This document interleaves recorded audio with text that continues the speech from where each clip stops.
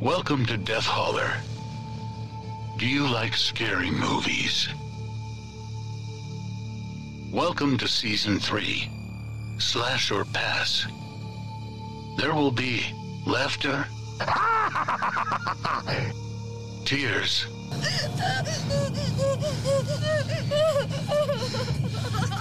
tender moments. Jason, my special boy. But most of all, screams.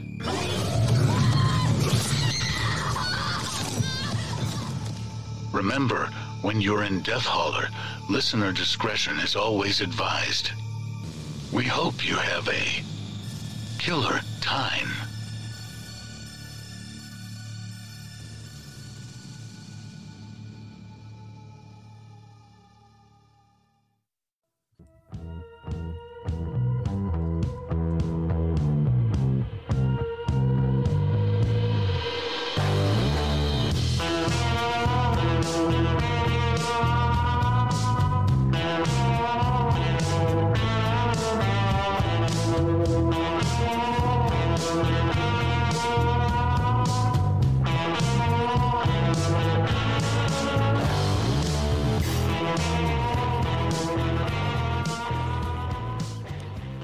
Welcome back, everybody, to Death Holler. This is the second part of our Bloody Valentine's episode. I am your host, Reverend Dr. Death, and joining me, as always, is my co-host, La Urena.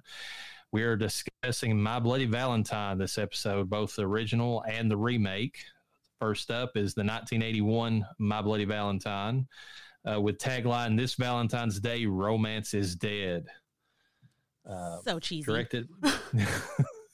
there's going to be more later, so be prepared. Directed by George Mahalka, written by Stephen A. Miller, who did the story concepts, and John Beard. So that's kind of a good sign, folks. You've only got two people really involved in the writing of this. Music by Paul Zaza. Made on a budget of 2.3 million Canadian dollars, which is and I actually did the math on this. I went back and looked at the conversion rates for that time period because that's what a nerd I am. And it was 1.93 million US dollars. Okay. But it made 5.7 million US dollars. So decent turnaround for this movie as far as like its payoff. Principal players in this is Laurie Hallier, who plays Sarah, who is our final girl. She was in a movie called Heartstopper. She'd done tons of TV work, including Twilight Zone, Friday the 13th, the TV series, Star Trek Voyager. We have Peter Cowper playing the miner / Harry Warden, who is our slasher in the movie. And he was in the only other thing he's really done since then is a fan film called Valentine Bluffs, which is the 2023 My Bloody Valentine fan film. I think is maybe coming out according to what given the fact it's this year, I think it's set to come out this year. Okay. Paul Kelman plays Jesse T.J. Hanniger, who the only other real movie that he was in that of note was Black Roses, which is a pretty crazy demonic / horror, rock band type movie. Okay. Neil Affleck, and I don't know if he's related to Ben, is Axel Palmer. He was in Scanners, and he's actually one director of animated television, of all things. He had Simpsons, Family Guy, and several others amongst his credits as a director, and it's all animated stuff. Patricia Hamilton plays Mabel. Jack Van Evera plays Happy. Carl Marotte plays Dave. Helen Udy plays Sylvia. Thomas Kovacs plays Mike. Terry Waterland plays Harriet. Keith Knight plays Hollis. Alf Humphreys plays Howard. And Cynthia Dale plays Patty. And the synopsis for this movie is that 20 years after the sole survivor of a mine tunnel collapse turned cannibal and killed his two supervisors, ripping their hearts out, by the way, and putting them in a little heart-shaped box of candies, the town of Valentine Bluffs has decided to put on a Valentine's Day celebration. Ignoring the warnings of the institutionalized killer and the local doomsayer, the town experiences another round of killings. Pickaxes plunge into the faces. Virginal lovers are impaled when they first engage in coitus. And hot dogs aren't the only things getting boiled. This Valentine's Day, cross your heart and hope to die. That's another tagline from the movie. Fucking nerd. Good God. These are they're like dad jokes. They all are. Body count in this movie is impressive. It's actually 16. Holy crap, that is so big. That's what she said. Is that the biggest so far? No, I feel like, it's not going to be compared to whenever My Bloody Valentine 2009 takes its, unzips it and just flops it on the table for us. But, so far, I mean, it's up there. It beats a lot of the Friday the 13th movies on kill count. I mean, I guess the first four, and I know you're going to get into it, are kind of, I guess we technically had that with the second film too, or the remake, but they're kind of just casualties. They're deaths, but they're not necessarily ones you see, And it possibly has 18 kills. We'll get into that. Anyways, the lady in the mine is impaled through the back, against the rod or whatever. And that's the beginning of the movie. She's kind of she's in a miner's outfit. She's seducing the miner that's shown at the beginning of the movie, kind of stripping down, which is the only time in the movie we get any kind of boobage at all, really, which is, yet again, here we are. But the next movie will make up for that a lot. But anyways. Not a lot. I'm just kidding. A lot. Anyways, she has the little heart-shaped tattoo over her where her heart would be at, and the miner gets aggressive and he forces her again, and then the rod comes through the back through her heart, and then there's kind of a scream that and a zoom in and as she's screaming, and then we get our beginning credits. So that's how the movie starts. It gets right into it. What's that? It gets right into it. Yeah, it goes straight into the kills right from the get-go. That's exactly what I was getting ready to say. Then we have 4 different miners that are killed and eaten by Henry Warden. They're not really on screen. There was a tunnel collapse and, he had to eat the bodies to survive, but they are, in the movie as far as counts. It's like an Oregon Trail or a Donner Party situation. He may or may not have done it for survival in terms of obviously staying alive by eating, but also breathing because oxygen is limited. Yeah, well, I mean, they bring up the oxygen thing in the remake, but in this one, he's been underground for 6 weeks. He had to survive off eating their bodies, Well, there you go. The 2 mining supervisors are killed with pickaxes and their hearts ripped out. Mabel is killed with a pickaxe off screen. Boo. Happy gets a pickaxe through the neck and out the eye, which is pretty cool. Yeah. Dave gets his head boiled alongside some wieners. Sylvia is impaled through the back of a head with a pipe. Sick. Mike is found impaled with a drill bit. Harriet is found impaled with him with a drill bit because they were engaged in sex at the time. More than one type of impaling going on here. Oh, yeah, getting drilled all kinds of ways. Going back to what we said in our previous episode of Valentine, that whole getting screwed, being a literal, interpretation. Hollis is shot twice in the head with a nail gun. Howard is found, his body is found hung, and then his head completely pops off the body, which is a fucking cool ass kill, actually. Patty has a pickaxe to the gut, pretty simple, but it works. Mm-hmm. And then the non-counted deaths, the ones that make it up to 18, is that Harry Warden himself dies at some unknown time 5 years before the film's events. And then Axel presumably dies at the end of the movie. Quote, a little spoiler there, folks. Axel's the killer in this movie. Yeah. And he presumably bleeds out in the cave after he cuts his own damn arm off to escape everybody. So, or does he, Wow, there you go. Quotes, Axel Palmer singing to himself, and this is toward the end of the film. Sarah, be my bloody Valentine. Daddy's gone away. Harry Warden made you pay. Axel Palmer. You seen Sarah, Jesse, TJ Hanniger? Ain't my turn to watch after her, which is funny because he just got through basically smooching her. So that was pretty, interesting. Mabel Osborne reading a Valentine note. And this is funny given the fact we just talked about Valentine, but roses are red, violets are blue, one is dead, and so are you. Landers, Harry Warden did it. And the only reason I put that in there is because that's literally, if you look at the guy's lines throughout the movie, it's some variation of that. That's all the guy says. Oh my the God. entire movie. That's sad. Because he's playing the character that Shelby played in Friday the 13th Part 3. He's the guy who's always, the boy who cried wolf. Basically, he keeps saying Harry did it, and then like as a joke because he always shows up with a bloody face or some kind of nonsense to scare everybody. Yeah, and then when the killings actually start happening, then they don't really believe it. So. Also, Howard Landers, Gretchen, what would look really good on you? Gretchen responds back, what? And then Howard Landers, perfect pickup line, me. And then she's like, suck it in and zip it up, will you?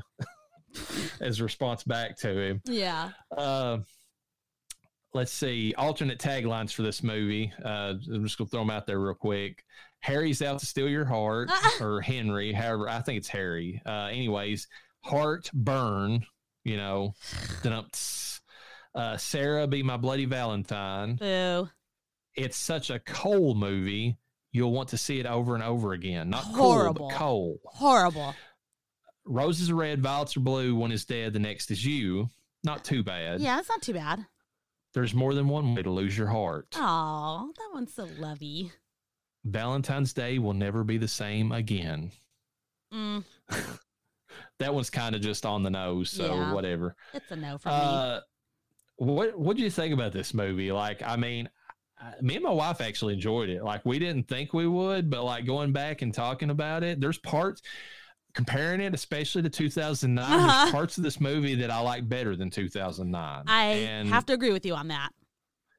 And one of the things I like better about it is the fact that the people who involved in this, the getting killed, are minors, MINERS, not MINORS. But anyways, coal miners. But it makes sense. I mean, they're just wanting to have a kind of a Valentine's Day celebration to blow off steam from working in the coal mines.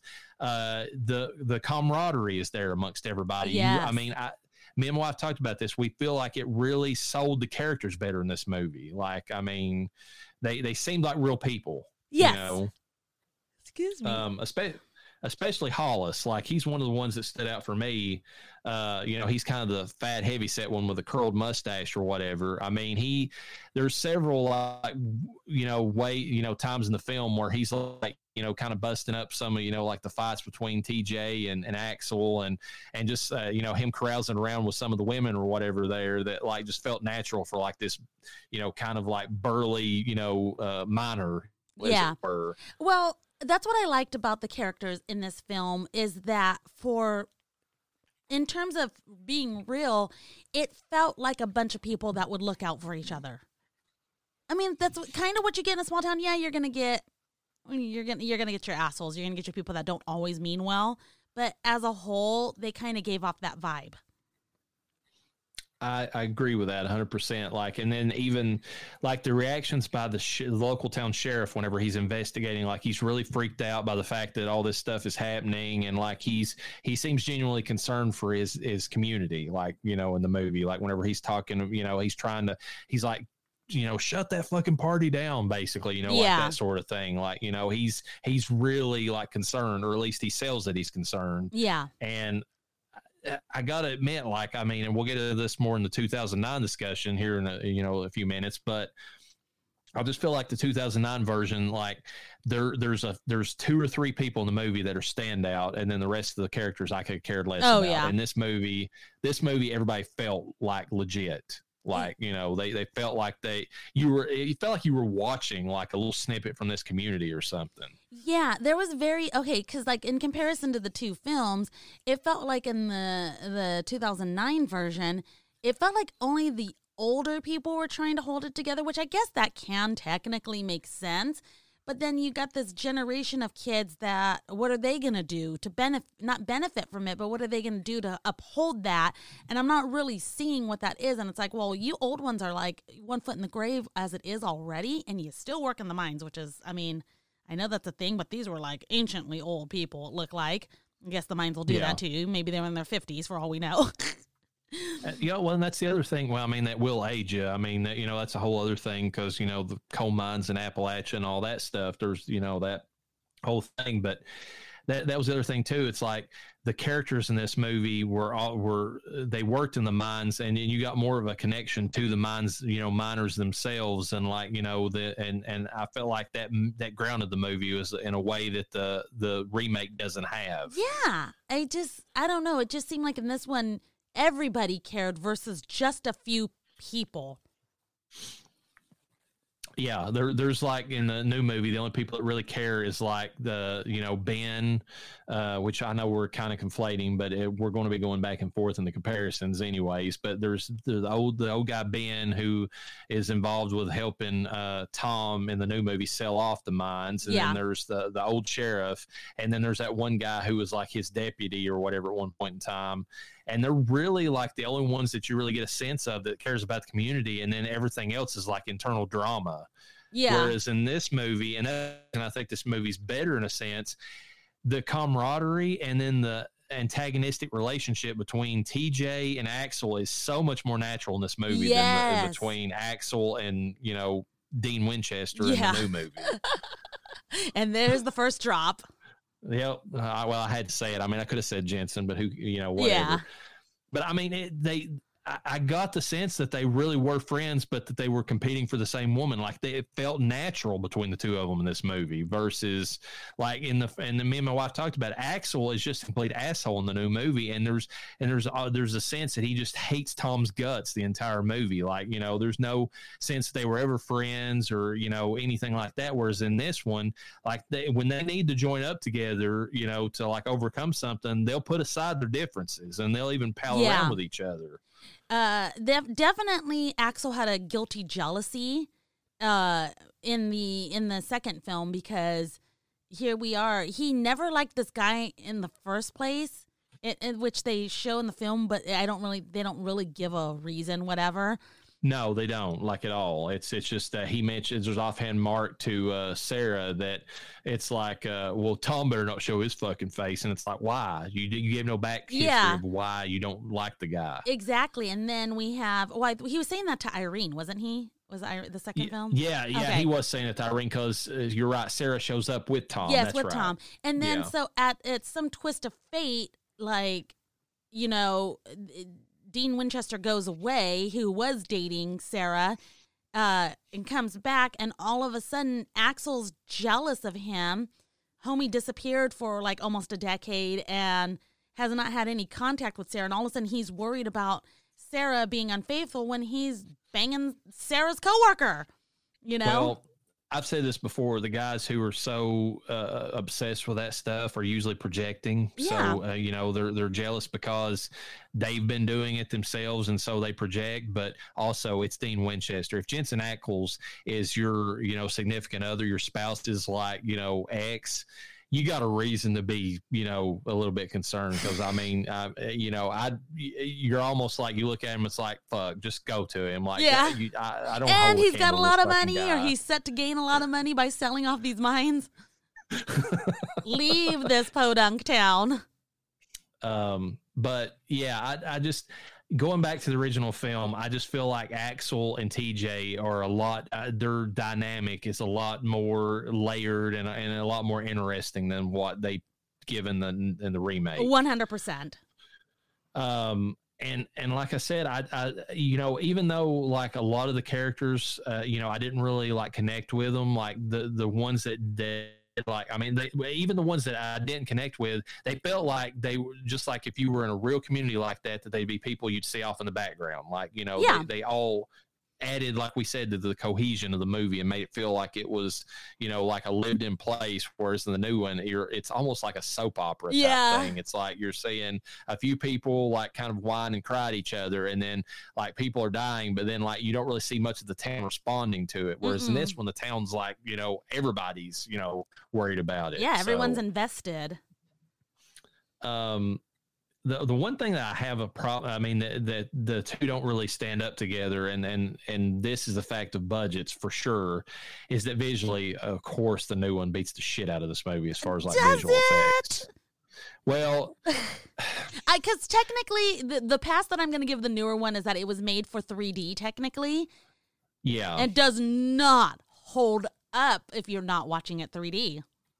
Well, there is that, and there's one other thing, that the CG blood in the new one is very glaring now, like when you go back and watch it, because like the blood splatter effects are way too outlandish in the new one, and this movie felt natural. Like, we go back to the word natural, but like when the deaths occur, like it seemed more like what you would think the deaths would look like, you know, in that case. And I know that these are both dark films, but I have to throw out there how the lighting is going to be what it is in 1981, but by leaps and bounds, it was better than 2009.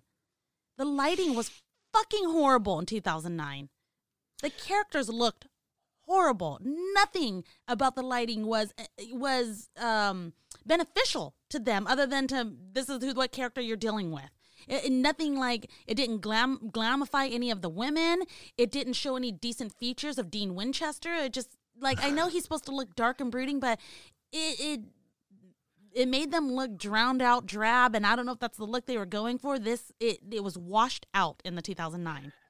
Here's what I thought of whenever I saw the movie, and it was exemplified by that scene between Jensen and I've got it in front of me here, so it'll be when we get to 2009 when I mention her name. But the girl who played Sarah in that movie, Jamie King, I believe is her name. Anyways, that scene with them on the bridge where they're kind of talking to each other, and like, and a horrible bit of acting on her behalf too. I know I'm skipping ahead to that movie, but it's her like bottom lip is like quavering just a little bit or quivering, and it's just like she's overplaying it. And of course Jensen's like, perfect. Like, I mean, he's the best actor in the movie, he by bar none in the remake. But anyways, like he's sitting there and they're going back and forth. The lighting is very like flat, like we talked about before. When you want a movie to be like, have more of a visual style that makes it seem like a movie, you need to like contrast lighting. It was too natural. Like it was a washed out, like Seattle, like, overcast look. Oh my God, big time. The entire movie kind of gave me that vibe. Yes. It did, but it was their faces too, because you can have the background look like a washed out Seattle, totally fine. But the characters, there's no amount of makeup that could have saved them from how they were looking, very lifeless almost. And then going back to this movie as a comparison, especially the scenes where everybody's like kind of having fun at the like local bar or inside that, inside that building that's, next to the tunnels or whatever at the mine, it's like they're very natural, like rosy cheeks, like they look like, you would think a person would look like, in real life. 100%. The lighting brought that up. One other thing about the lighting, it's a reverse thing of what you're talking about. When the tunnel needs to look like an actual mine tunnel, the original beats the shit out of the new one because the new one's too lit. Oh, yes. Like that scene's the beginning of the movie when Henry, whatever his name is, Harry Warden, shows up and the three were trying to hide, that was Irene, Axel, and Sarah from him. I'm like, how's he not fucking see? I know he's got the mask on, but I'm like, they're brightly lit. Like you can see them clear as day. Like they're, whereas in like the original movie, if they went into a darker tunnel, like it had that look, like the tunnel should have looked. Yeah. Well, it was funny too, because even like it was lit so much. There was lighting no matter where you went. They still had flashlights, which was just comical. And the flashlight, that shows you how well lit it was. The flashlights barely showed anything. Yes, and you did not see the flashlights flashing. But let's suspend disbelief for a minute. Let's pretend that they did need that flashlight. At the beginning, right before, I think it was Sarah and Irene and Axel are probably going to get murdered or are at risk of getting murdered, she's holding the flashlight up to her face. It's still lit. She has it on to the last minute. Those things click like a motherfucker when you turn them off. And he's literally like 2 feet away from them at this point, and she barely shuts it off in time. You know, she has something over her mouth. You know, obviously Axel has a hand over her mouth, Sarah's mouth, so she doesn't scream. But the click alone and the light, let's say if it wasn't lit enough, he would have seen them. Yeah, all the way around it to make any sense. When I saw that scene, I'm like, I know that he's kind of like, you know, around the time of that, he's got other people in the tunnels that he's killing. Yeah. But like, they're not enough of a distraction from, there's not enough of a distraction from them. Yeah. To him not to, like you said, heard that, seen the light, anything like that. In the tunnel. And it's just, like I said, the realism or the believability is way higher in the original when it comes to any of that stuff. 100%. Because at least when they're wearing their helmets, you're like, oh, well, they need these. Not just for safety. You need these to see because it's not as lit as you would need it or want it to be, you know? Yeah, and even like the one scene at the end of the movie, or kind of like the red herring where it looks like Axel in the original film has like fallen into the 60-foot water pit or whatever, and is lost to the depths or whatever.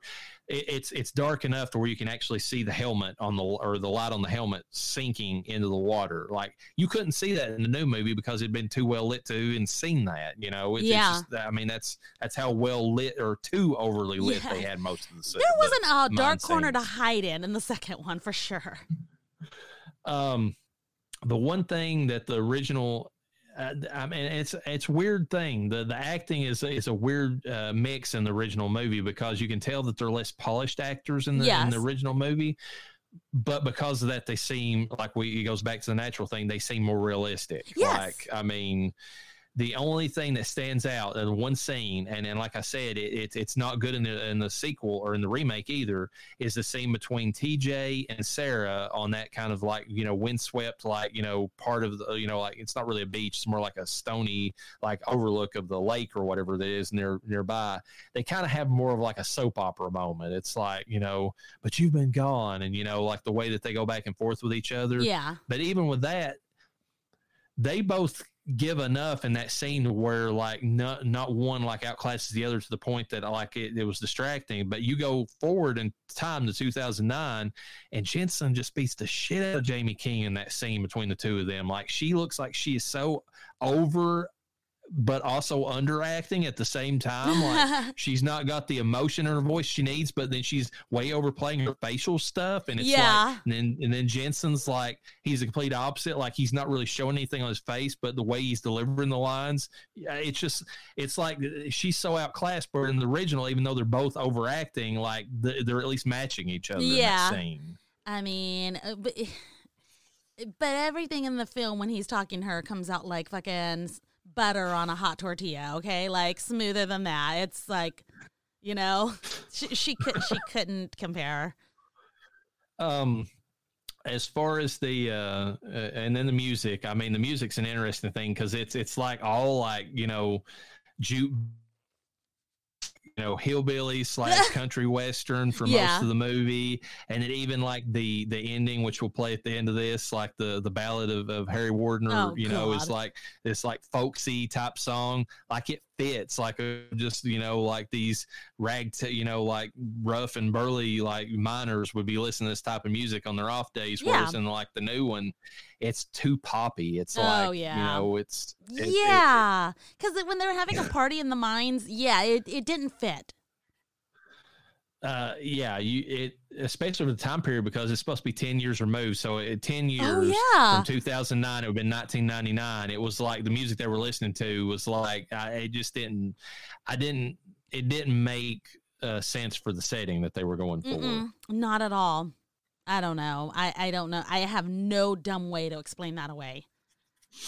I don't know. What have you thought about like all this stuff? Like as far as the movie, like for the 1981 version, we've discussed visuals, acting, music. Were there the story because it is slightly different. Oh, that's a good point. I actually like the origin story for Harry a lot better than the original, because getting trapped underground and having to survive off eating the dead bodies Yes. of your former, co-workers is so much darker and so much more believable than what they put in the new movie. Yeah, it's like they tried to be less gory in the second one. And in the Well, it's funny you say that, because there's more blood and Yeah. more splat involved, but the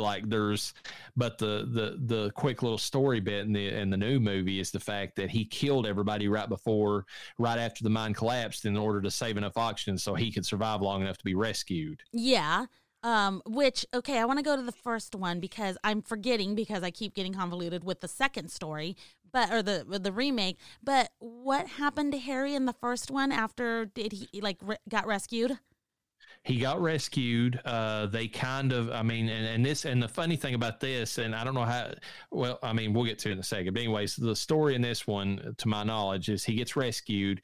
He gets treated for whatever injuries he has. He breaks out of the hospital, just kind of like he does in the new movie. Yes. And the only thing he does is he goes and he catches those two supervisors that allowed him and his other coworkers to be trapped under, because they skipped off and they were fucking around at the Valentine's Day dance instead of, watching the, mines like they were supposed to. And he kills them and he cuts out their hearts, and then he stops there, and he gets, and of course, Axel, it's revealed that he, happened to see his father killed. His father was one of the supervisors, but he stops there. They catch him, they institutionalize him, put him in, a mental hospital, and he basically stays there until he dies. And then he dies like 5 years before the new movie, or the movie actually takes place. Okay. And then, of course, that explains Axel's story. And I did like that. I was going to say, how did you feel? The Doom Prophet, he even looks at the camera at one scene, like it's like you're in his bar and he's telling the story for the 100th time. Everybody else is like, "Shut the fuck up, Happy." Yeah. And like he looks at the camera and he's like, "It was 20 years ago today," and then he goes into the whole story, kind of like, it's like a campfire tale, we can talk about it, but I feel like that kind of goes into the Death Holler Awards a little bit. Okay, well, we can leave it for that. It's interesting. It's a very interesting contrast to how they do it in the new movie, where you basically have to glean all that stuff from like a series of like 3D newspaper articles or whatever. Oh my God. Yeah. Excuse me, as I'm getting ready to choke. I like how both of these movies had a slightly different variation on the story. Yeah, it's like Elseworlds or alternate universe versions of the same story or something. Yes. And I do like how it was told in this particular movie and how the actors portrayed it. So I will say that. I was surprised. I didn't think that I would. And at first I was kind of, because I just came off watching the remake again, that's the one that I, watched when it came out in theaters, which, by the way, the 3D was amazing in theaters. It was some of the best at the time period. That's around when Avatar came out. Yeah. And I watched it and I watched it again and I'm like, okay, it's about what I remember it to be. And then I watched the original and then I was like, for a day there, I was kind of just rolling around in my head. I'm like, I don't know which one. And then the more I thought about it, it's like, I like the original for like a lot of the stuff that it did, because it feels better than what they did. The remake's too overblown in a lot of the way that it did things. Yeah, it can be. And then I don't know. It was one of those things that it kind of marinated. It like got better the more I thought about it. Like at first I was kind of let down by it. I'll be perfectly honest. I almost felt like, kind of how you do whenever you watch like some of these more subtle movies and they don't have like the, all the gory deaths and all that stuff. And I was just like, is that what and then I was like, no, there's things I do like about it, Yeah. That is one thing we do need to discuss right now is the deaths. Because they were pretty fucking effective. They were, and and like we talked about with Valentine, they were, they had the oomph to them. Like they felt like, there was no holding back, like, you know, especially like right from the get go, like, you know what you're getting into, because he roughly takes the woman who's undressing in front of him, slams her against the wall, and then, like, you know, the rod or whatever it is comes out her back or whatever, so, or comes through her back, right, so, through the heart. Yeah, and it's like, I mean, it's to it that it's not like you can tell there's, you know, the gloves were definitely, you know, not off, or were definitely off in this one. They were ready to go, ready to, you know, take care of business. And I mean, it's probably the one kill in the movie that exemplifies that is the scene where he takes like Sylvia and like just picks her up and like almost crushing her head, just slams her onto that, like, you know, like shower, you know, bar or whatever it is, and like through the back of her head. Well, what I liked the most is that they showed the deaths. That's true. And the one death, and I mean, this is getting to awards a little bit, that scene with Howard, where he drops down in front of him, and then it's like such a quick snap that his head just pops off, and they're splattered with blood. I looked at my wife and I was like, damn, like I mean, that was like, it had, you know, it was very visceral. Like it had a lot to it. Like I felt that, you know, death more than I was expecting to, because a lot of times you just see this, like, you can tell it's a dummy type thing, but there was enough weight to how they had that body drop that it was just okay, they did good with that. I loved it. I'm not even going to lie about that one. I do have another favorite death. I'll talk about it when the awards come up, but I like that we were able to see the deaths. They were pretty decent looking. There's one in particular I saw in comparison to the 2009 where the pickaxe comes through and brings the eyeball with it. And without much information given away, I'm going to say I liked it better in the 1981 film, although there is a purpose for it in the 2009 film. I'm not going to pretend that that purpose does not exist. However, visually, I liked it in the 1981 one. It just worked a little bit better for me. I want to go back to the death scenes and lighting, again, because nothing was drowned out. Visually, you were able to see what you needed to see, but there was enough darkness for stuff to be hidden the way it was supposed to be, you know, or cover up just enough what it needs to cover up. I just think that they did it right in the first one. I think so too. I think they got a little too, I don't know, like afternoon TV, you know, like soap opera like looks on some of the stuff they came up with, which is funny because like Jensen was, you know, started out as a soap actor. Yes, so 100%. It's kind of funny that they went that route with it, but I agree. The original has almost that grimy feel to it too, that like, you know, like a realistic, like we talked about with Chainsaw, it's got a little bit of that going for it, which helps the movie. Yeah. Almost like you found like a, you know, somebody had filmed, you know, the you know, Axel going through there and killing all these people, and like you were seeing it through like the video, you know, like the camera they found or something. Yeah. The tough thing about Death Holler Awards is that it kind of, in this particular case specifically, is we can't discuss too much of the film because it really does get a lot into the Death Holler Awards. A lot of the scenes served a purpose according to our list of things that we're looking for. Unless you have anything further you want to discuss that won't give anything away during Death Holler Awards, we've kind of done that a little bit. Yeah, I think we can kind of cut it there. I mean, we're kind of both giving the same vibe that we like this film. You know, that's kind of the point of the movie review. And it's one that I can actually see myself going back and rewatching and enjoying it more. Like the more I see it, you know, there's a reason that this is a cult movie. Like it has definitely grown to the point. I mean, it's got its own fan film, like Friday the 13th does. So that tell you something. Like, I mean, there's definitely a demand for it. Yeah. I mean, it's a slash for me for sure. But it still has that older movie vibe that I have such a hard time with. So I know, and I figured it would. Like that's what I was wanting. I was like, I figured you would appreciate the new one better just because it's got more of the crunch, you know, like the bombastic, like, you know, just out there, like, you know, way that it went about stuff. But like this one, I was like, there's enough here that she might be okay with it. You know?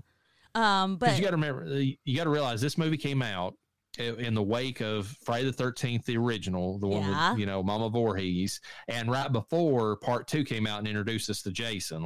Like, this is wedged right between, this came out in February 11th, I think it was, or somewhere there, they're close, of 1981.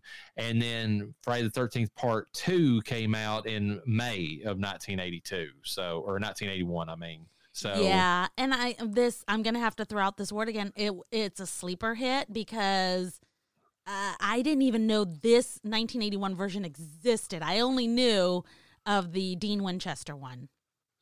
Never seen it, but I mean, and I was the same way for years. Like, if I hadn't, like, recently, I feel like it's got more of an audience in the last 10 years, maybe, because since the remake came out, which that's one of the things people, like, shit upon remakes for, is they say they go back and they ruin the original. But sometimes they bring enough attention to the series that people go back and they're like, hey, I like this original movie, and give a life to a movie that it would have never had otherwise. So that's sometimes a benefit to having a remake of a movie. And I think it's definitely helping this one out, because I've seen more about it in the last, and since the remake came out, than I ever did before, because I had no idea about it either before the remake. Yeah, which is so funny. It's funny because I can understand missing the 1981 version. I didn't know much about the 2009, and I also did not know anything about Jensen Ackles back then. I didn't even know anything about Supernatural back then. Boo. I know, which is so insane that I became the fan that I became. Even further when we get into a Jensen Ackles discussion or Dean Winchester discussion for the next film. We'll get back to this one. We should probably get into trivia so we could start talking about what we really liked about the film. All right, trivia. In an interview with TerrorTrap.com, director George Mahalka said that the shooting location at Sydney Mines, Nova Scotia, was chosen because of its rustic atmospheric appearance. However, when the locals found out that a movie was going to be shot there, they decided to spend $50,000 to have the mine painted and cleaned. He actually went on to say that it was so clean you could eat off the floor in it. This, of course, diminished the reason that he chose the place to begin with, and he had to spend $75,000 to get it back to the way that it looked originally. What? That doesn't make any goddamn sense. They had to spend more to get it.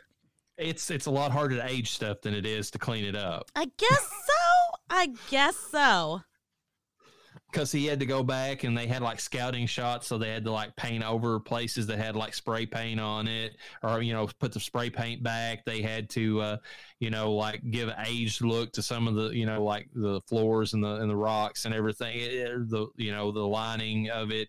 It just sucks, because he said that they were so happy and proud of themselves that they'd spent that money to make the mine look better, and it was the exact opposite of the reason he wanted to film there to begin with. Oh my God. Oh, Reverend, hold on. I got another animal situation. Okay. Fucking shit. I just had a real life situation of my pussy's trying to kill me. Your cat's that crazy? No, she's not normally, okay? But hold on. Okay, so she's trying to get in. She's really loud, and I'm like, I don't want to pick this up on audio. Whatever. I guess we've done it before. I don't know why I'm having such an animal day today. This is a real life when bad animals go bad. But she's at the door. She's trying to get in. I'm like, let me take her downstairs to my daughter, because that's her second comfort. It did not go well, let me tell you. Anyways, I'm back. I'm alive. And if we were recording this, I'd put my scratches up on the camera for people to see. She tried to murder me. She did not. She knew, too. She knew I was taking her somewhere else. She's like, no, fuck you. Anyways, I'm okay. Getting back to what we were talking about before, the film was shot in authentic mines, which were often as much as 900 feet underground, and only certain lighting devices could be used in the mines because of the potential danger of methane explosions. Wait, was this an active mine? Yeah, well, it was not. No, it was not active, but I mean, Still. it was. But they were. See, that's what I think. I think that they filmed like on the very surface level of the mine. If they filmed in it at all and didn't use a soundstage in 2009, and that's the reason it was so overly lit. Yeah, they had to light this like they would an actual mine, because if they didn't, they could possibly blow themselves up. So, oh my God. According to makeup effects artist Thomas R. Berman, one of his gory creations was realistic enough that director George Mihalka threw up at the side of it. Ew. And that's probably something that was cut from the movie because we'll get to that in a minute. The filming location, Sydney Mines, Nova Scotia, is a small Canadian coal mining town. The area was filled with closed pit mines, bootleg mines, and underground mines, which were shutting down due to economic and environmental issues. At the time filming took place, since then, the mine used as Hanniger Mine, called the Princess Colliery Mine in real life, has been dismantled, buried, and turned into a park/museum. Okay, buried? Okay, dismantled, buried. Yeah, they probably just, put explosives along the lines and just, sunk it or whatever. Which is great. Does the possibility of any of the elements like methane still permeate, or have the potential to? I wouldn't. I think they would probably get trapped inside of the rock and stuff at that point. Okay. Point to where they wouldn't be an issue. They fucking put a park on top of it. The folk ballad that plays over the ending credits was added by composer Paul Zaza as an afterthought. The uncredited singer who does the vocal for the ballad was Scottish-Canadian tenor John McDermott, which we will get to the end of this episode for everybody to hear. Yeah, stay tuned. One of the makeup designers once shipped a dummy corpse to the set in a coffin, which caused much alarm when it arrived at Canadian Customs. Oh my God. I can imagine. Quentin Tarantino has named My Bloody Valentine as his all-time favorite slasher film. Which one? I don't recall there being feet in it, but, hey, we all got to have something that's not our kinks. Producers Andre Link and John Dunning said the film's origin came about when they sought to find a holiday which a slasher film had not been set on during the slasher flick boom of the early 80s. They settled on Valentine's Day, and in order to keep the secret from being copied, they made the film's working title The Secret, though they had the release title in mind the entire time. Good job. Good job picking the holiday. Yeah, you pick one that's not commonly known. That's a good idea. George Mihalka approached Paramount in 2001 with a synopsis for a sequel, but due to poor box office records with the original film, they declined. Boo. Most of the houses seen in the scenery of the film were company houses built by the Cape Breton coal mining companies for miners. As of 2015, several of them are still standing. Interesting. I want to go back real quick to him approaching Paramount. Probably should have approached Universal. Yeah, that would have probably made more sense. Mm-hmm. They probably would have got. He still talks about, because I think that they filmed. There's like an interview that they had at some kind of showing / convention that was on the Scream Factory disc for this one, and it seemed like it was later than 2001, more recent, maybe like 2015, something like that, 2016, I believe. And he keeps talking about wanting to do a full-on sequel to the movie and getting back a lot of the principal players that were left to come back and reprise their roles. That'd be kind of cool. I think it would work. Because it's, the remake's its own thing. We've already discussed that, kind of its own universe, because it flips a lot of stuff. So, going back and doing a sequel to the original would work. Yeah. According to the interview by Terror Trap, composer Paul Zaza spoke about wanting to create a different kind of musical motif for each of the individual murders, as well as make the music have a dripping, damp, creepy sound to it, like in the mine setting itself. He also stated that the end credits song, The Ballad of Harry Warden, was written because the movie producers wanted a song that could be a hit single on a vinyl record, but they ran out of funding, and so the Ballad of Harry Warden was written instead. Most of the soundtrack to My Bloody Valentine was never commercially released. Wow. And there's a demand out there for it. There's fans that want, the old throwbacks, like records, cassettes, that sort of thing, because they never lived through the horrible times. Yeah. Yeah. They don't know any better. Look about it. And records are so goddamn expensive. They were expensive then. They're expensive now because of nostalgia. And they're not great. They're like $40 or $50. Yeah. It's like, no, I'm sorry. We lived through those times. Glad you're enjoying it. We're going to get on our Pandora or Spotify. I do collect some horror records. The ones that are, the ones that I would actually listen to the majority of the songs, like for instance, Killer Clowns from Outer Space. Oh, yeah. Waxworks Records put that one out recently. I do collect some of those, but like I don't go out of my way to collect a ton of them. I mean, because I have one record player, and I listen to it once in a blue moon. It's a lot easier to listen to Spotify, YouTube music, whatever it is, we only have, we have lots of records, but we only have one, trying to think, soundtrack, and it's Guardians of the Galaxy. And that one's a pretty good one. It's got really good songs too. Yes, that's a badass soundtrack. So not upset with that one at all. Which tangent? They used Space Hogs in the meantime, I believe is the name of the band, for the trailer for Guardians 3, and they cut that so perfectly to that trailer that like it gives that Frisian thing that we talked about before. I get goosebumps when I watch that new trailer just because the way that they cut it in there. I mean, even though that song was like from whenever I was in high school, like it just fits perfectly. That's so funny with that. The MPAA cut more than 5 minutes out of the film before it came out, mostly because the movie was released shortly after John Lennon died, and there was a major backlash against violent movies. Wow. And unfortunately, the auger scene is the one that they cut the most. And that's a big thing. Mahalka came back to him and said, "Is there any way that I can, keep any part of this scene in there?" And they said, "If you don't cut that entire goddamn thing out of the movie, we're not allowing you to release it." So that's why you only see the two actors with the auger drill through them as like a quick cut. You don't see that because he said the way he described it in the that thing that interview I was talking about. He said that they were actually having sex, like in the scene. You could tell they were. Harry, or Axel in this case, appears behind them, stabs into the male. I can't remember his name now, Michael or whatever it is. First, blood starts pouring out of his mouth onto the woman, and like she gets drilled into it, and you see everything. Like he had it all. And the problem is though, when he had to cut it, like they can't even restore it now. Like they wanted to restore it for like the new movie or like the new release from Scream Factory and make like an extended director's cut.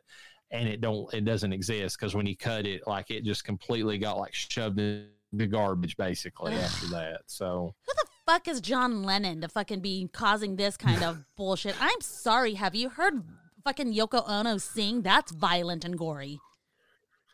You know what's weird about this? I always find weird connections when these movies are discussed. So we talked about like Marley talked, I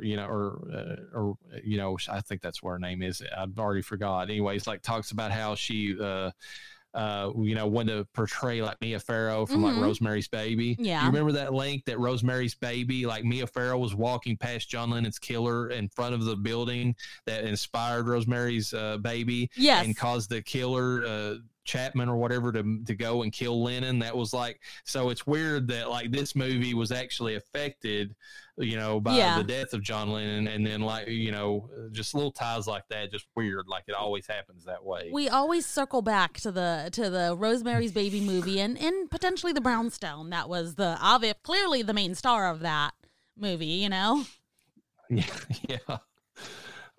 According to George, the director, the actors and extras playing minors in the group shower scene were genuinely naked, even though they were filmed from the chest up. Oh my God. Come on, guys. What the fuck? Is it a fucking wiener fest?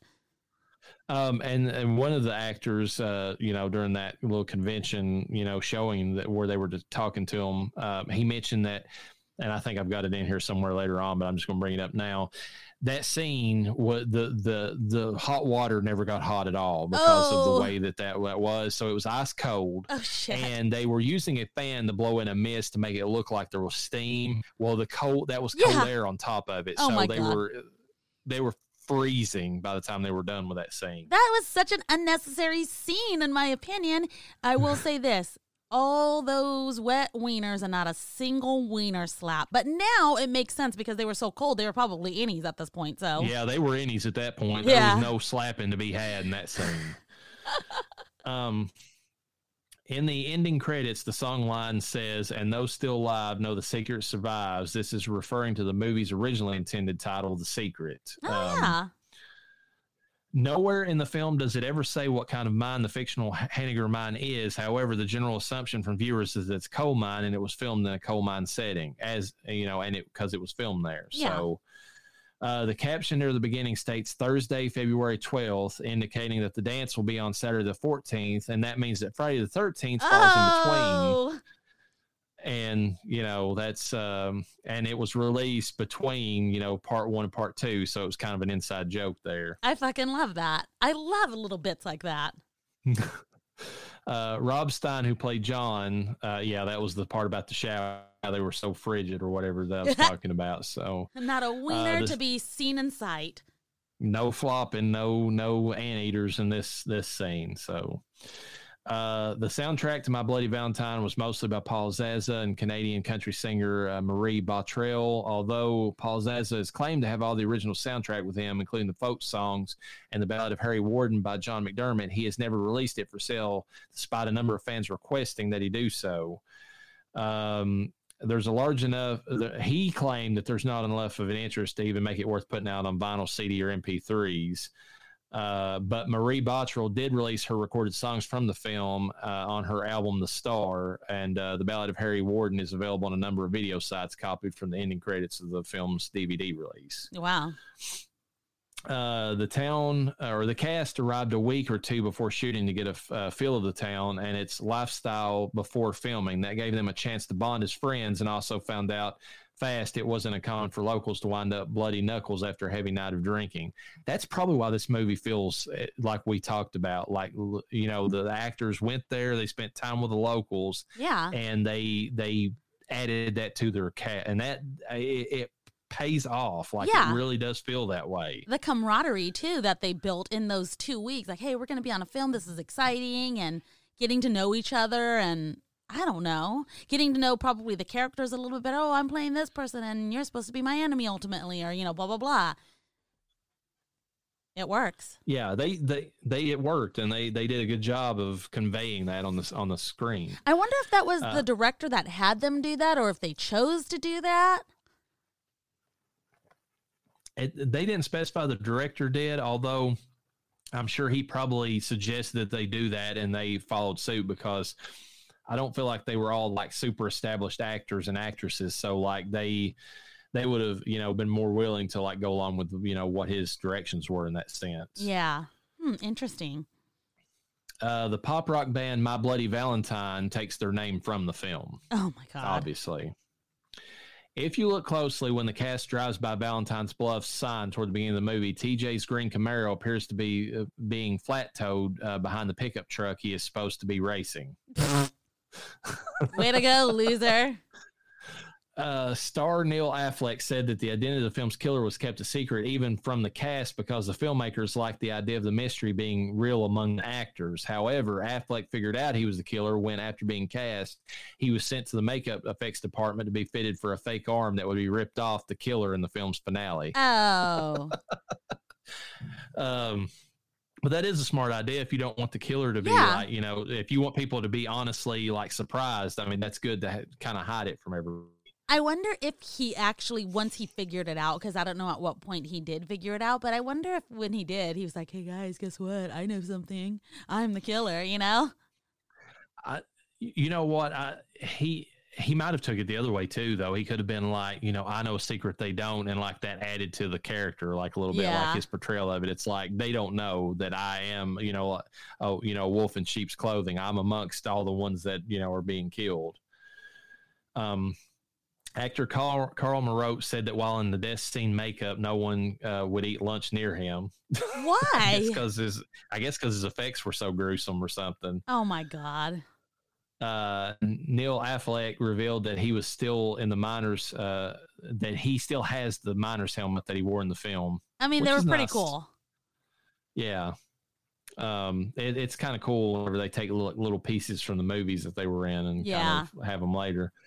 As the director has stated many times, roughly 9 minutes of footage had been cut from My Bloody Valentine to secure an R rating instead of an X rating by the MPAA. In result, most, if not all, of the gory scenes have been cut by the MPAA because of backlash against Friday the 13th and John Lennon's murder, as we mentioned. In 2009, a special edition of the film was released with most of the gory footage put back in. And the only footage missing is the on-screen impalement of Michael and Harriet. And when John discovers Sylvia's corpse, there was originally supposed to be a shot of the water coming through Sylvia's blood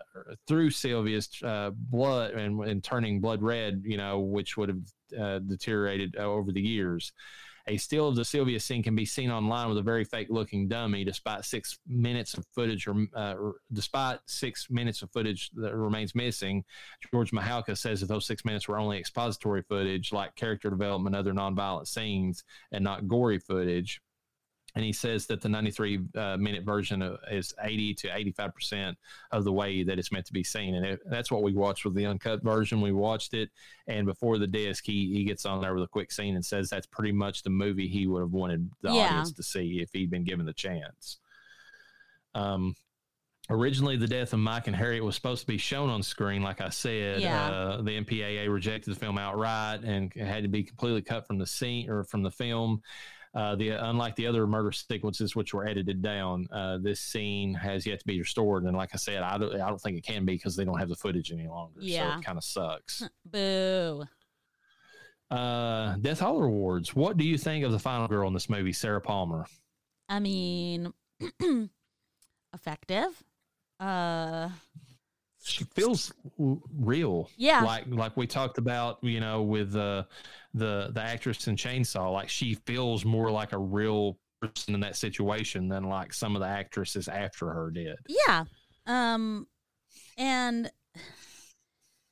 just helpful when she needs to be, strong when she needs to be, just enough weakness to make her, well, like you said, real. It kind of all attributes to that.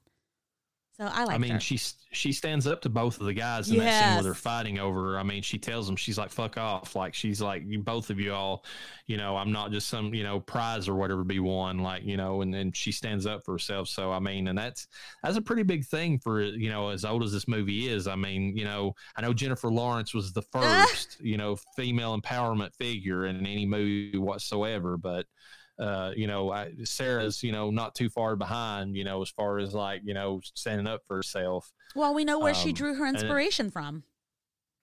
Yeah, clearly Sarah was based upon Jennifer Lawrence. That's all we can say. Yeah. What about the miner / Axel in the movie, which is, it's it's a stunt guy the entire time. But anyway, it's like, I feel like it's a good look for a killer. Like that miner's mask looks creepy. I love it. Like, love it. In fact, they stole that look, that kind of gas mask look later on in Doctor Who. There's one of the creepiest episodes in David Tennant's run is there's this little kid that keeps popping up. And you can tell there's something wrong with him, and you can't really see what it is because his face is covered up with a gas mask. It's supposed to have occurred right after, like, the bombing in England during World War II or something like that. And he keeps saying, "Where's my mummy?" or whatever, like he's asking for his mom. And he's the soulless black eyes of the gas mask, and it works for this just the same as this character did for this movie. I think it's just, oh God, like we're into it right now because one of my favorite scenes in both of the films is when these costumes or these uniforms are just falling from chains onto the victim below. I don't know how or why they're even up there like that. I don't know what the purpose of that is. All I know is that I love it. It works. And it's just scary enough to have the real thing pop up right in front of you and really fucking get you with the jump scare. Somebody in one of the two movies explains that, and I can't remember which one it is now, but they basically do that, and the thing drops down, and somebody asks them why it's like that, and they explain to them that it's because they need easy access to the equipment in the case that something, happens in the mine or something like that. So it is explained in one of the two movies why because it's like a little drop-down line, and they have to hit like a thing, and it, snaps it down or whatever so that they can get easy access. I suppose. But yeah, it's a good look, and it's creepy or whatever. It's like, you could almost turn this movie, if you wanted to make him, Harry, go the supernatural route and be like a ghost like figure that's tied to the suit. You could totally do that because there doesn't have to be anything under that mask. Yeah. Also, I wanted to say it was an extra surprise for me. Now, the storyline of having the killer be Axel totally, absolutely works. And they give a really good, pretty decent reason why that would draw someone to that kind of, lifestyle, if you will. But I had seen the newer one first. So you can imagine my surprise when it wasn't who I probably thought it was going to be.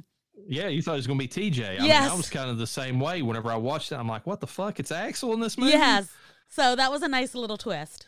Because at that point in the movie, Axel had actually been the more proactive one of the two and had actually been trying to lead them to safety. Yes. Yes. And so it's kind of it's a neat twist. It actually works. It throws you off your guard whenever it happens. I like it.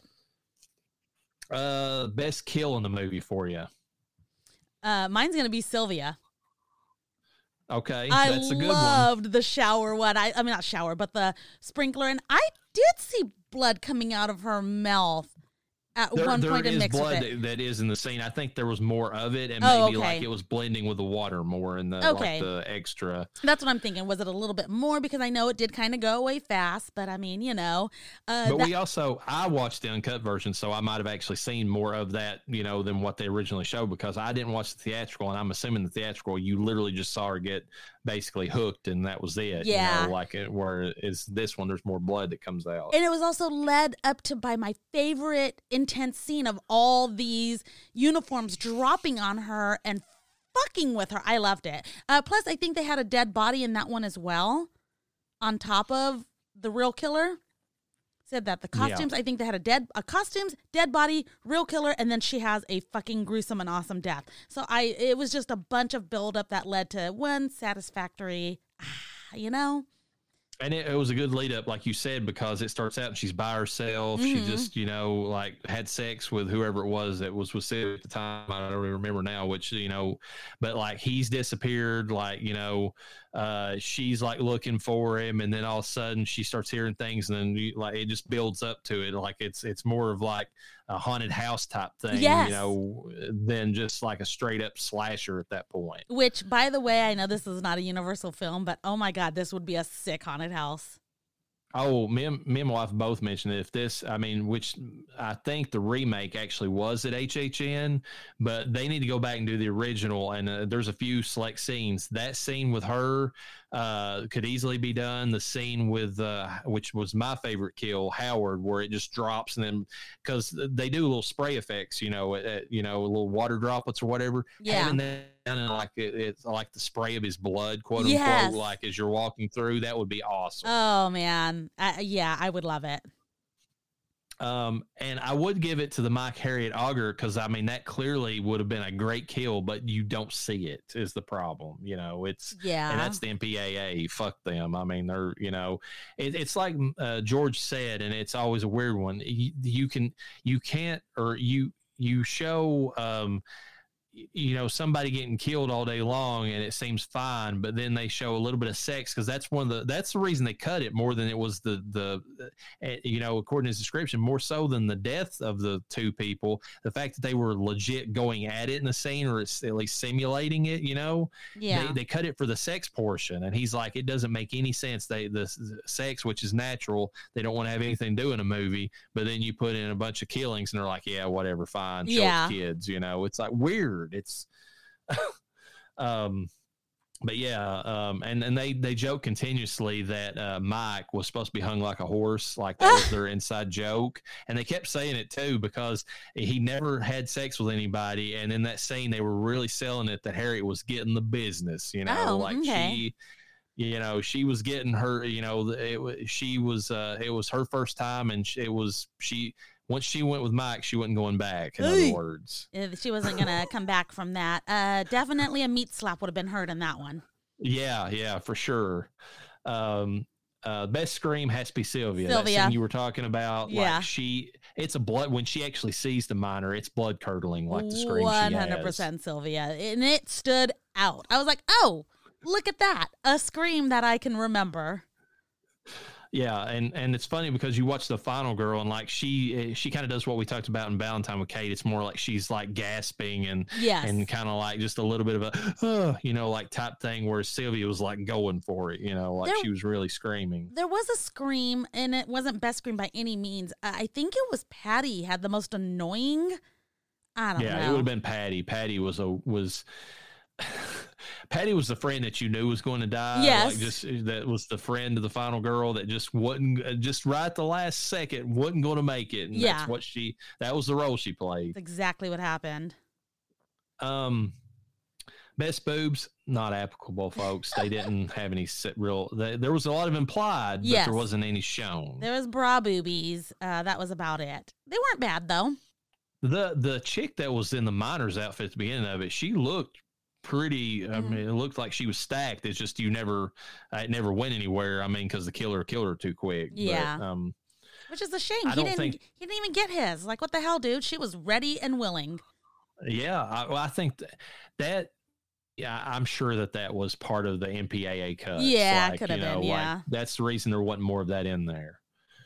How annoying is Doom Prophet? This Doom Prophet is a different one. Like Yeah. this guy straight up gives you the backstory. Like, I mean, there's Crazy Ralph, and then there's this guy. Like, I mean, it's Happy straight up looks at the camera and tells you the backstory to the killer. Oh, he was extra. How many fucking times was he going to open that goddamn door? And then him going around, it's like, you shut your fucking mouth, kids. You don't know. He's going to kill us all. You know, it's like, all right, well, he killed you. So. Yeah. You weren't wrong about yourself. Well, that's the funny thing about a Doom Prophet. They always speak doom to, you know, to its truth or whatever, and bring it to life, but it always hits them more than, or just as much as it hits the audience. Yeah. Or, I mean, the people who are getting killed in the movie. Oh, so. yeah.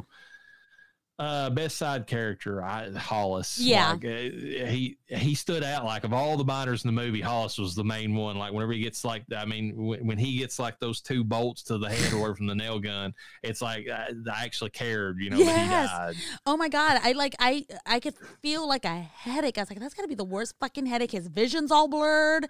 And he didn't die immediately. He was one of those gruesome, like, I'm going to stumble around and then finally die. It was the worst. Oh man. Yeah. We're gonna pour one out for you, Hollis. Sadly, this is awful.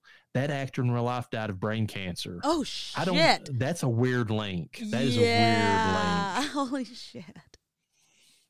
Because they mentioned like he died shortly before they filmed that that get together they had. Yeah. Because they wanted him there because like everybody loves Hollis and like, but he couldn't be there because he died at 57. Damn. Very young, very young. Yeah. Dumbest moment to me, it's when Sarah and Patty, they're almost out of the fucking tunnel and they turn around to go back and check on save TJ. him. No, you don't. You need to save yourselves. He even told him, he's like, "Get the fuck out of here! I'll meet up with you." And they're like, "No, we got to go back." And then that's when Patty, gets the pickaxe to the gut, and I'm just like, Well, "Yep, dumb move." Yeah, well, she needed that. She was annoying.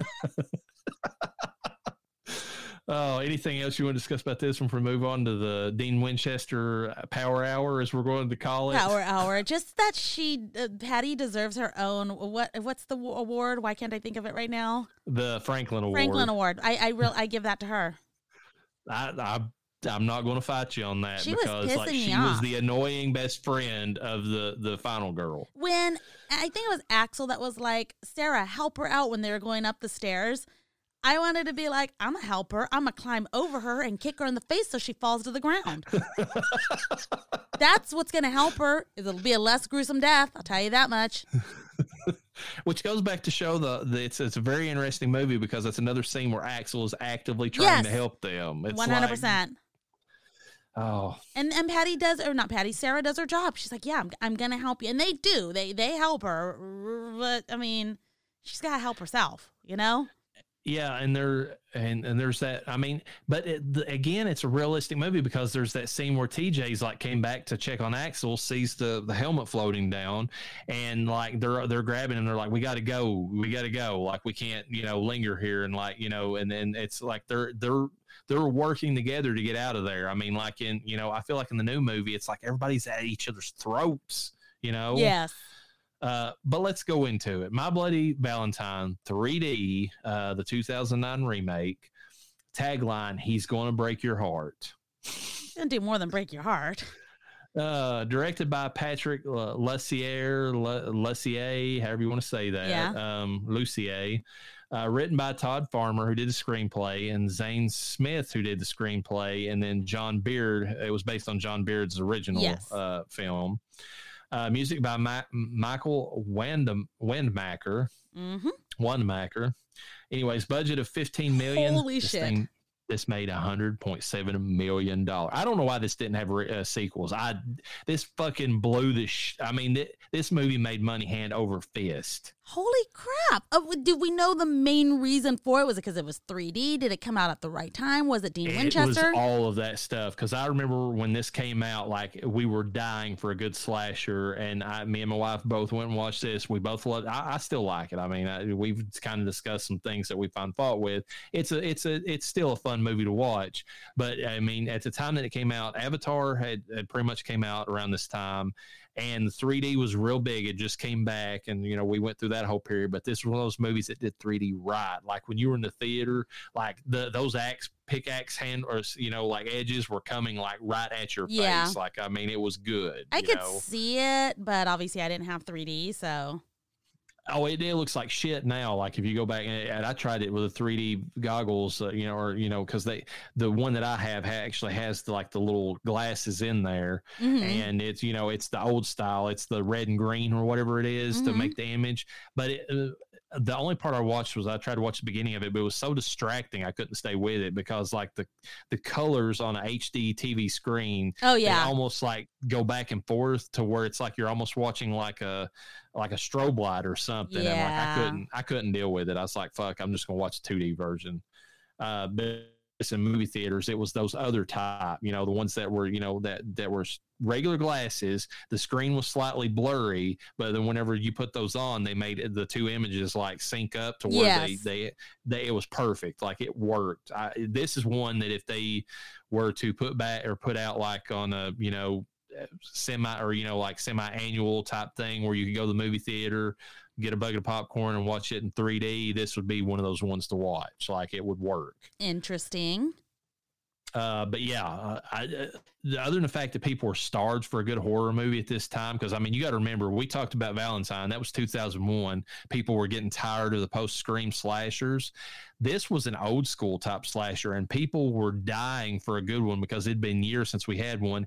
And this is the same year that we got not only this, but we got Jared Padalecki's 2009 Friday the 13th remake. They came out the same year. Wow, I didn't even realize that.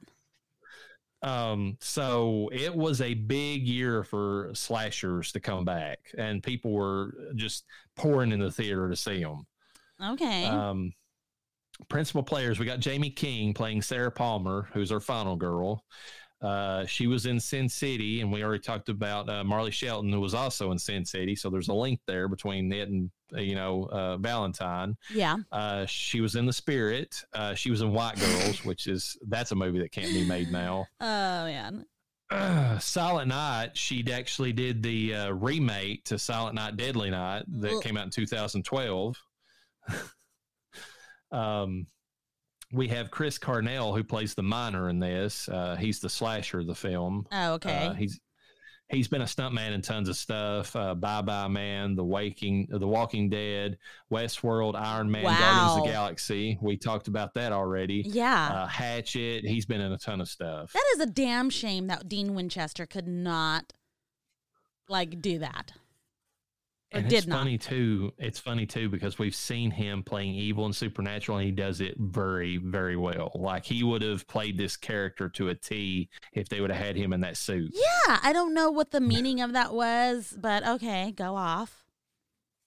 Jensen Ackles as Tom Hanniger, the largest stakeholder in the local mine, and of course he's Dean Winchester. I mean, for fuck's sake, that's who he is. Dean Winchester as Jensen Ackles portraying Tom Hanniger?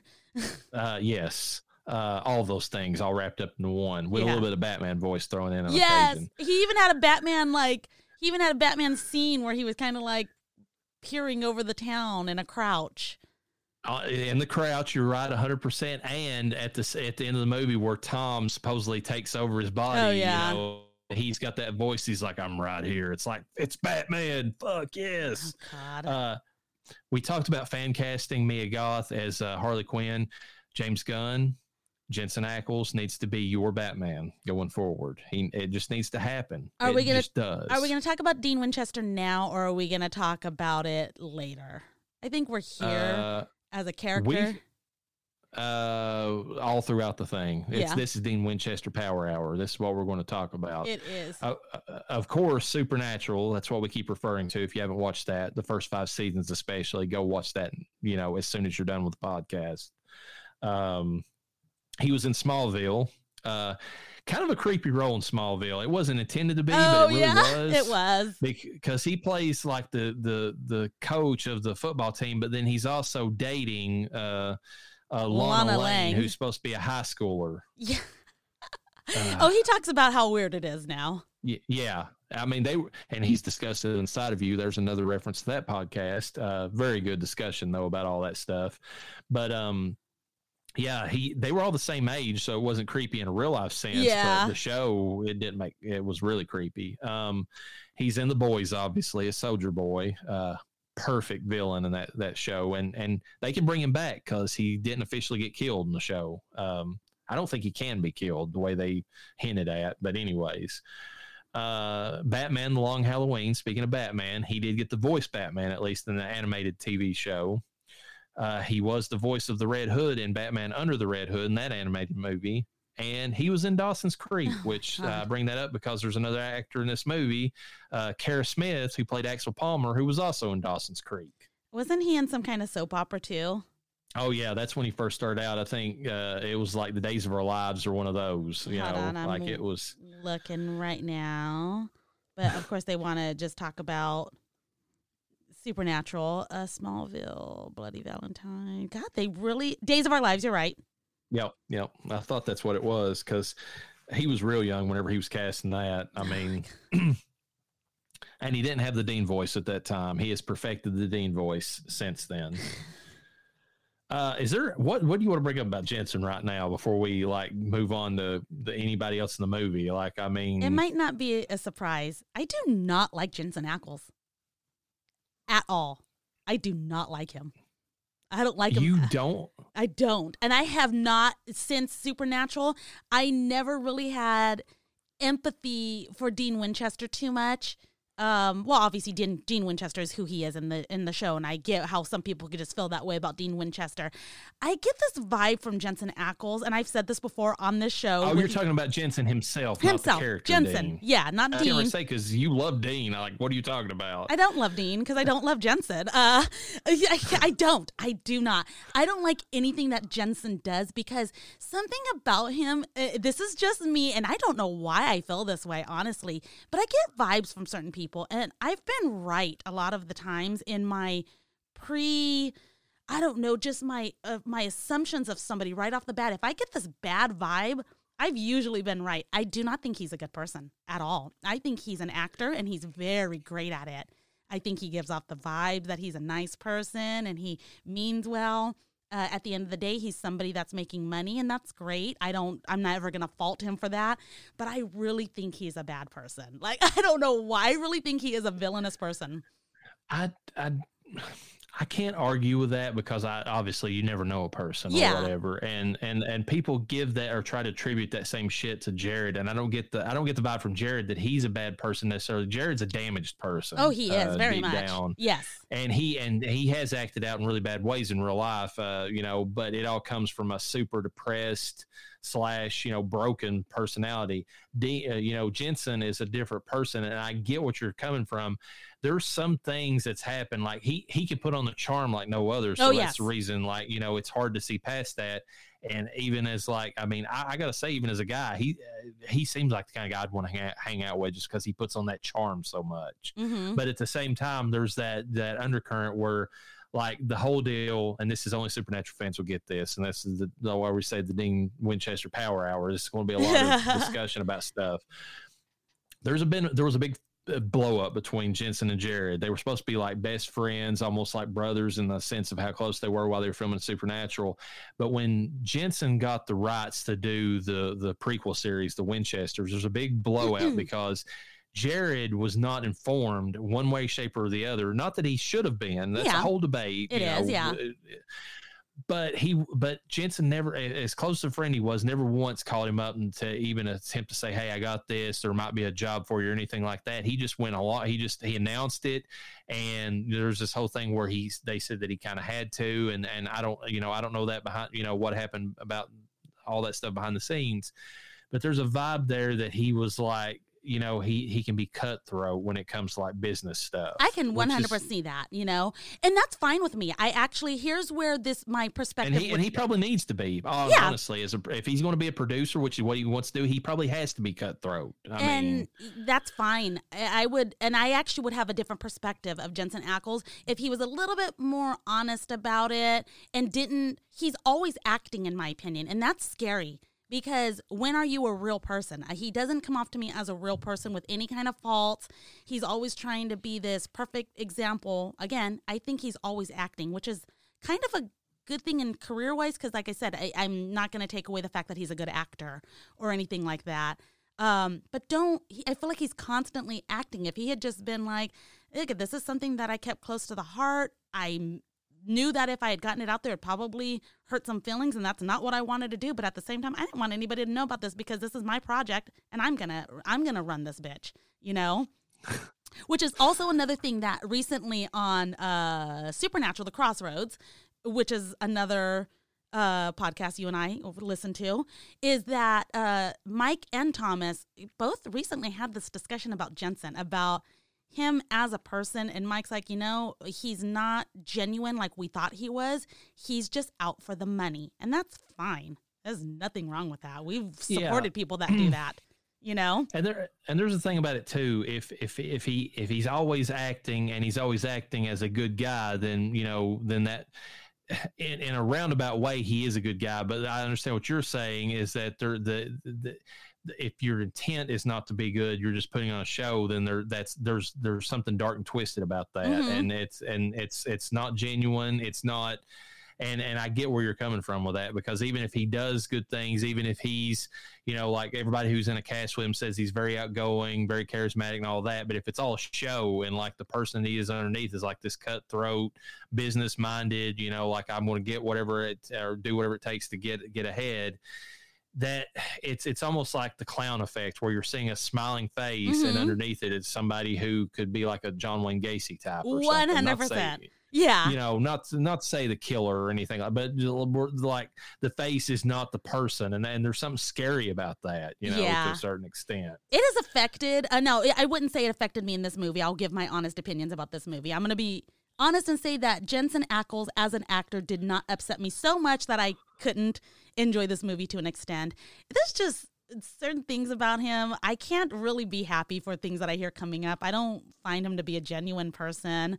Again, bring it back to Dave Bautista, where I'm like, I don't fucking know these guys. I could be ass backwards, and Dave Bautista could be a total asshole, and Jensen Ackles could be a legit sweetheart, and here I am making my own assumptions of who they are as people. That's all I can do. Well, it's hard not to. I mean, there's certain actors that, like, and actresses that I see in movies and I instantly like check out just because like I feel like that person's a scumbag or something like that. So it's easy to get in that frame of mind, and I could see where you're coming from that. I don't have that opinion of Jensen. I could, like I said, I could see it. Yeah. But to me, he just, the charm works on me. Like when I see you are him, a fangirl.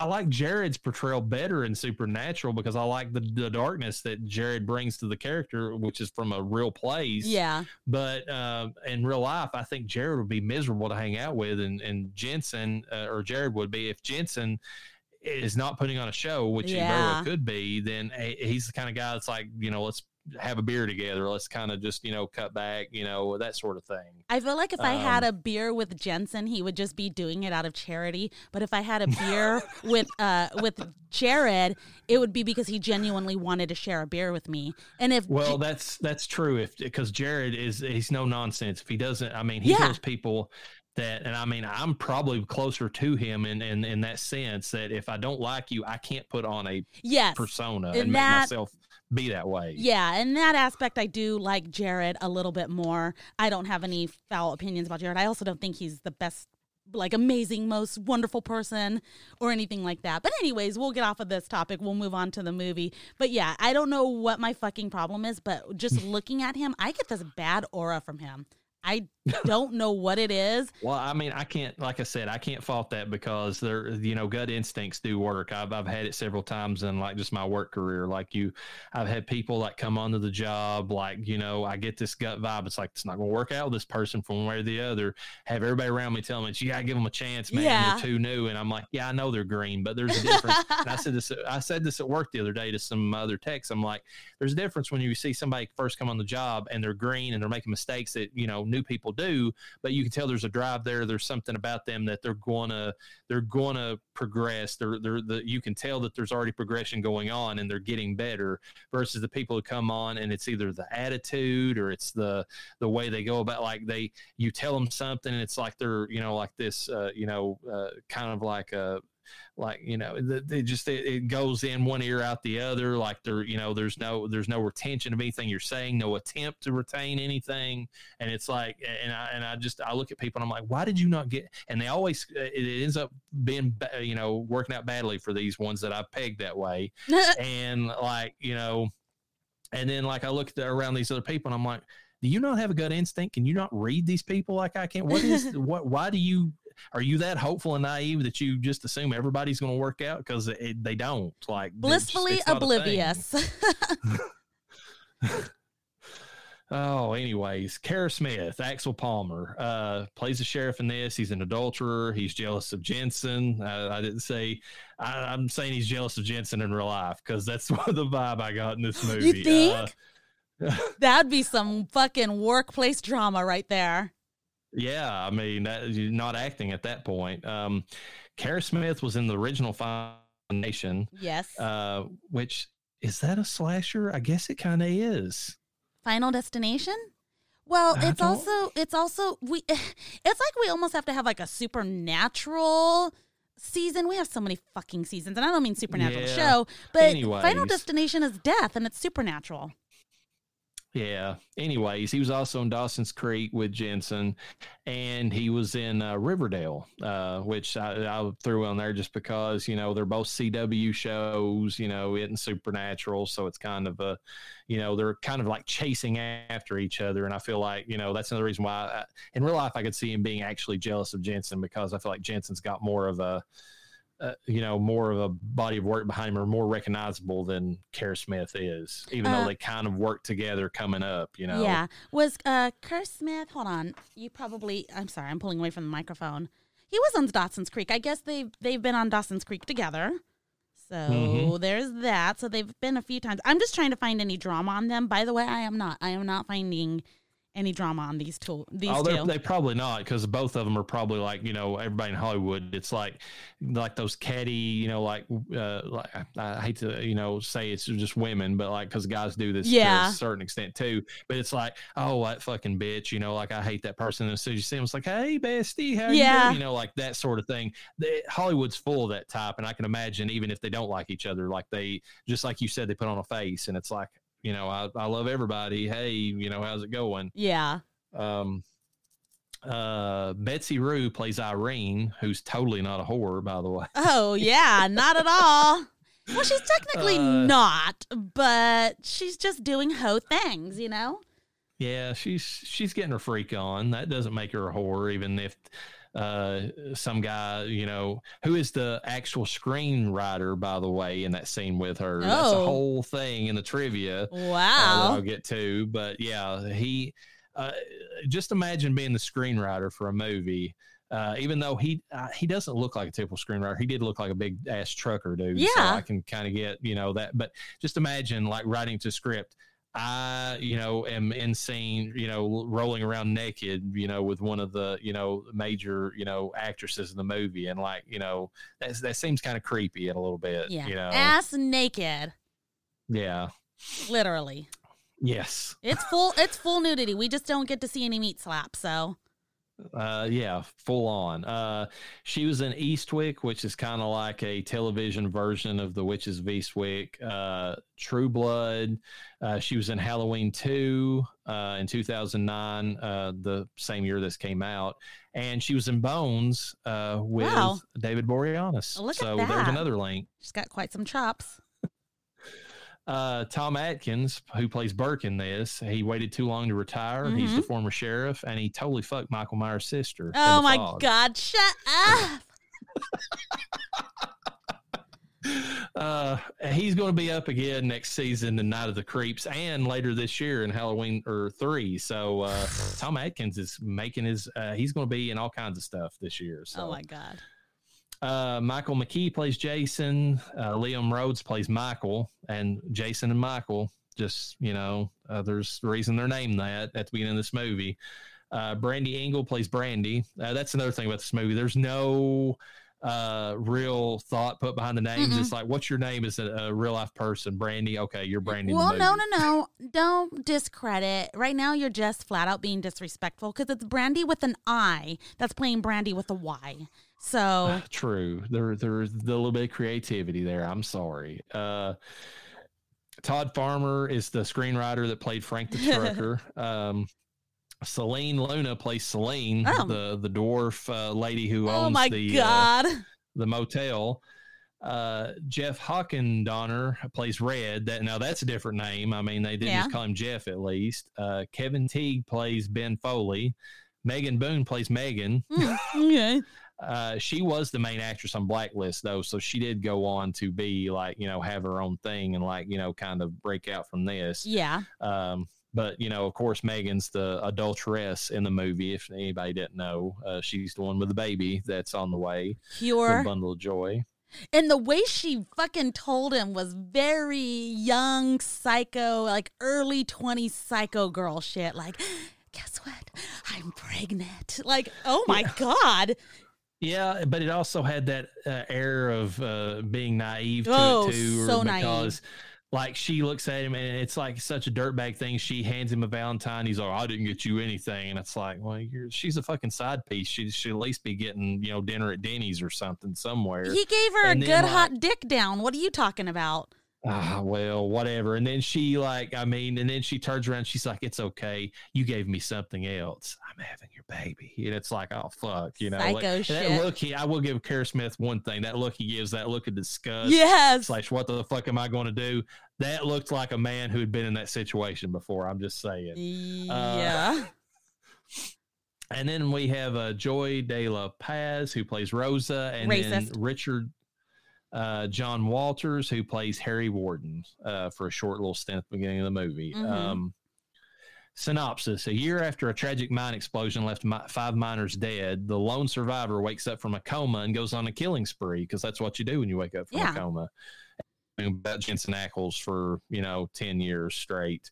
No, actually it had just been a year at that point, I guess. So anyways, but a year of dreaming about Jensen. So there you go. 12 victims are left dead, and Dean Winchester gets a severe case of PTSD. Fast forward 10 years, and Dean has returned to sell Jeffrey Dean Morgan's mine, which pisses everybody off.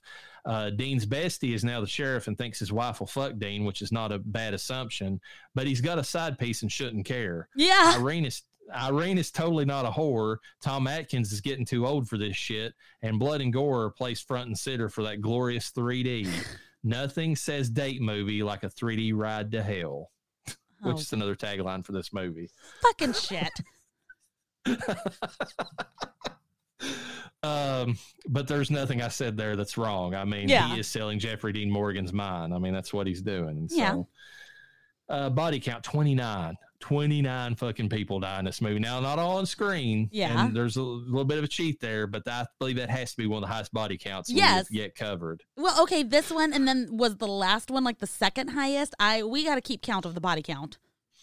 I'm going to have to go back. I feel like Friday the 13th part 6 might have had a slightly higher one than the original My Bloody Valentine, but it's close. It's close. 5 miners killed by Harry Warden with a pickaxe because that's the thing about the movie as they're telling the story in the 3D, splash screens, which is way too quick, to really read them, especially with 3D goggles, but whatever. Yeah. But the story is that he killed them so he could preserve the oxygen so he could survive. Legit. That's a legit reason. It is, but I feel like the cannibal angle is way better. Yeah. But anyways. 9 hospital massacre victims, their hearts ripped out or otherwise killed by Harry Warden. Very gruesome, very effective scene. I like that. Ooh, the hand that was just laying there dripping blood. They knew what they were doing with that hand. I was like, she's a fucking hand model, like on Zoolander. Yeah. It was a gorgeous, perfect manicure, not overly done. Hand was pretty. It was posed perfectly. Yeah, I loved it. I have such a disconnect, though, with these movies showing hospital scenes because I don't know when nurses stopped wearing like white, like hospital gowns or, like those dresses and stuff they had. But it's been for a long time. And I know in 2009 they were wearing like, scrubs. Barney scrubs and stuff like that. I mean, Barney scrubs.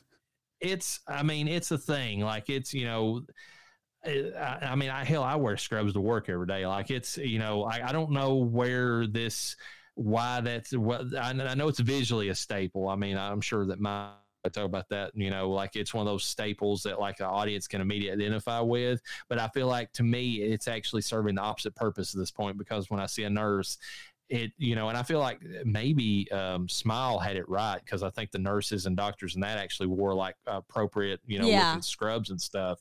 But like these movies that are fairly recent that have like the white dresses and especially the little, kind of papery hats or whatever that, had the little like red, cross on them or whatever. They just look so out of place. Like I could believe that in a 1950s or 60s movie, but not anymore. Like you can't set a movie post 99, especially, and have it work that way. It depends on the town, and you got to remember this is a very stuck in the times town, because they thought that mining was the only means of life in that town, which it might be because it's a really small town, but also really small towns, they don't progress as faster as the rest of America. I will say this, though, I live in coal country. I live near mines. None of my family were actually miners, so I don't have that direct link, but I know plenty of people who've been my patients at my job who were former, mine workers. And we've had scrubs and stuff at our hospitals for over 2 decades at least now at this point. And I mean, small community, mining community.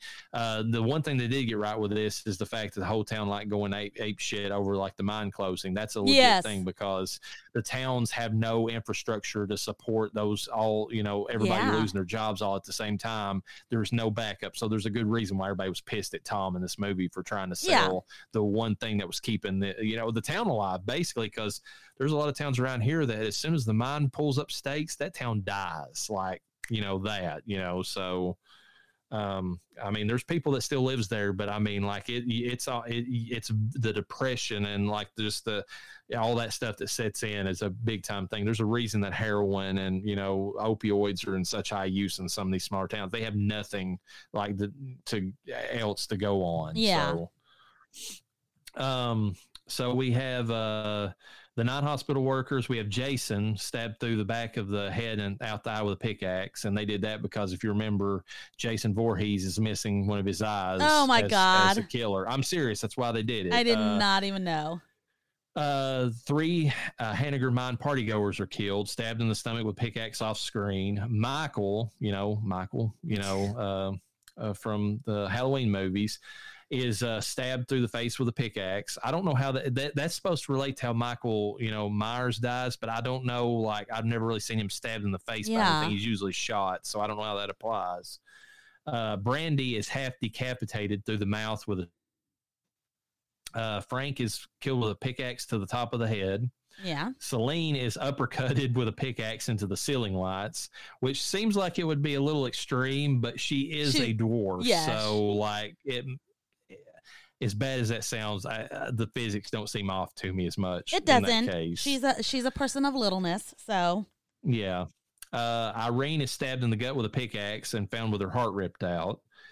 Red is stabbed in the head with a pickaxe and then stabbed at least 9 more times. Ben has his face impaled through a pickaxe. It's actually pushed or kicked down onto it. That's actually sick. a pretty effective kill. Yeah. Megan is found with her heart cut out of her chest. Hers is off screen, and then the "Be Mine Forever" is written above her, which is what got Jensen in trouble because he shouldn't have known that detail. Correct.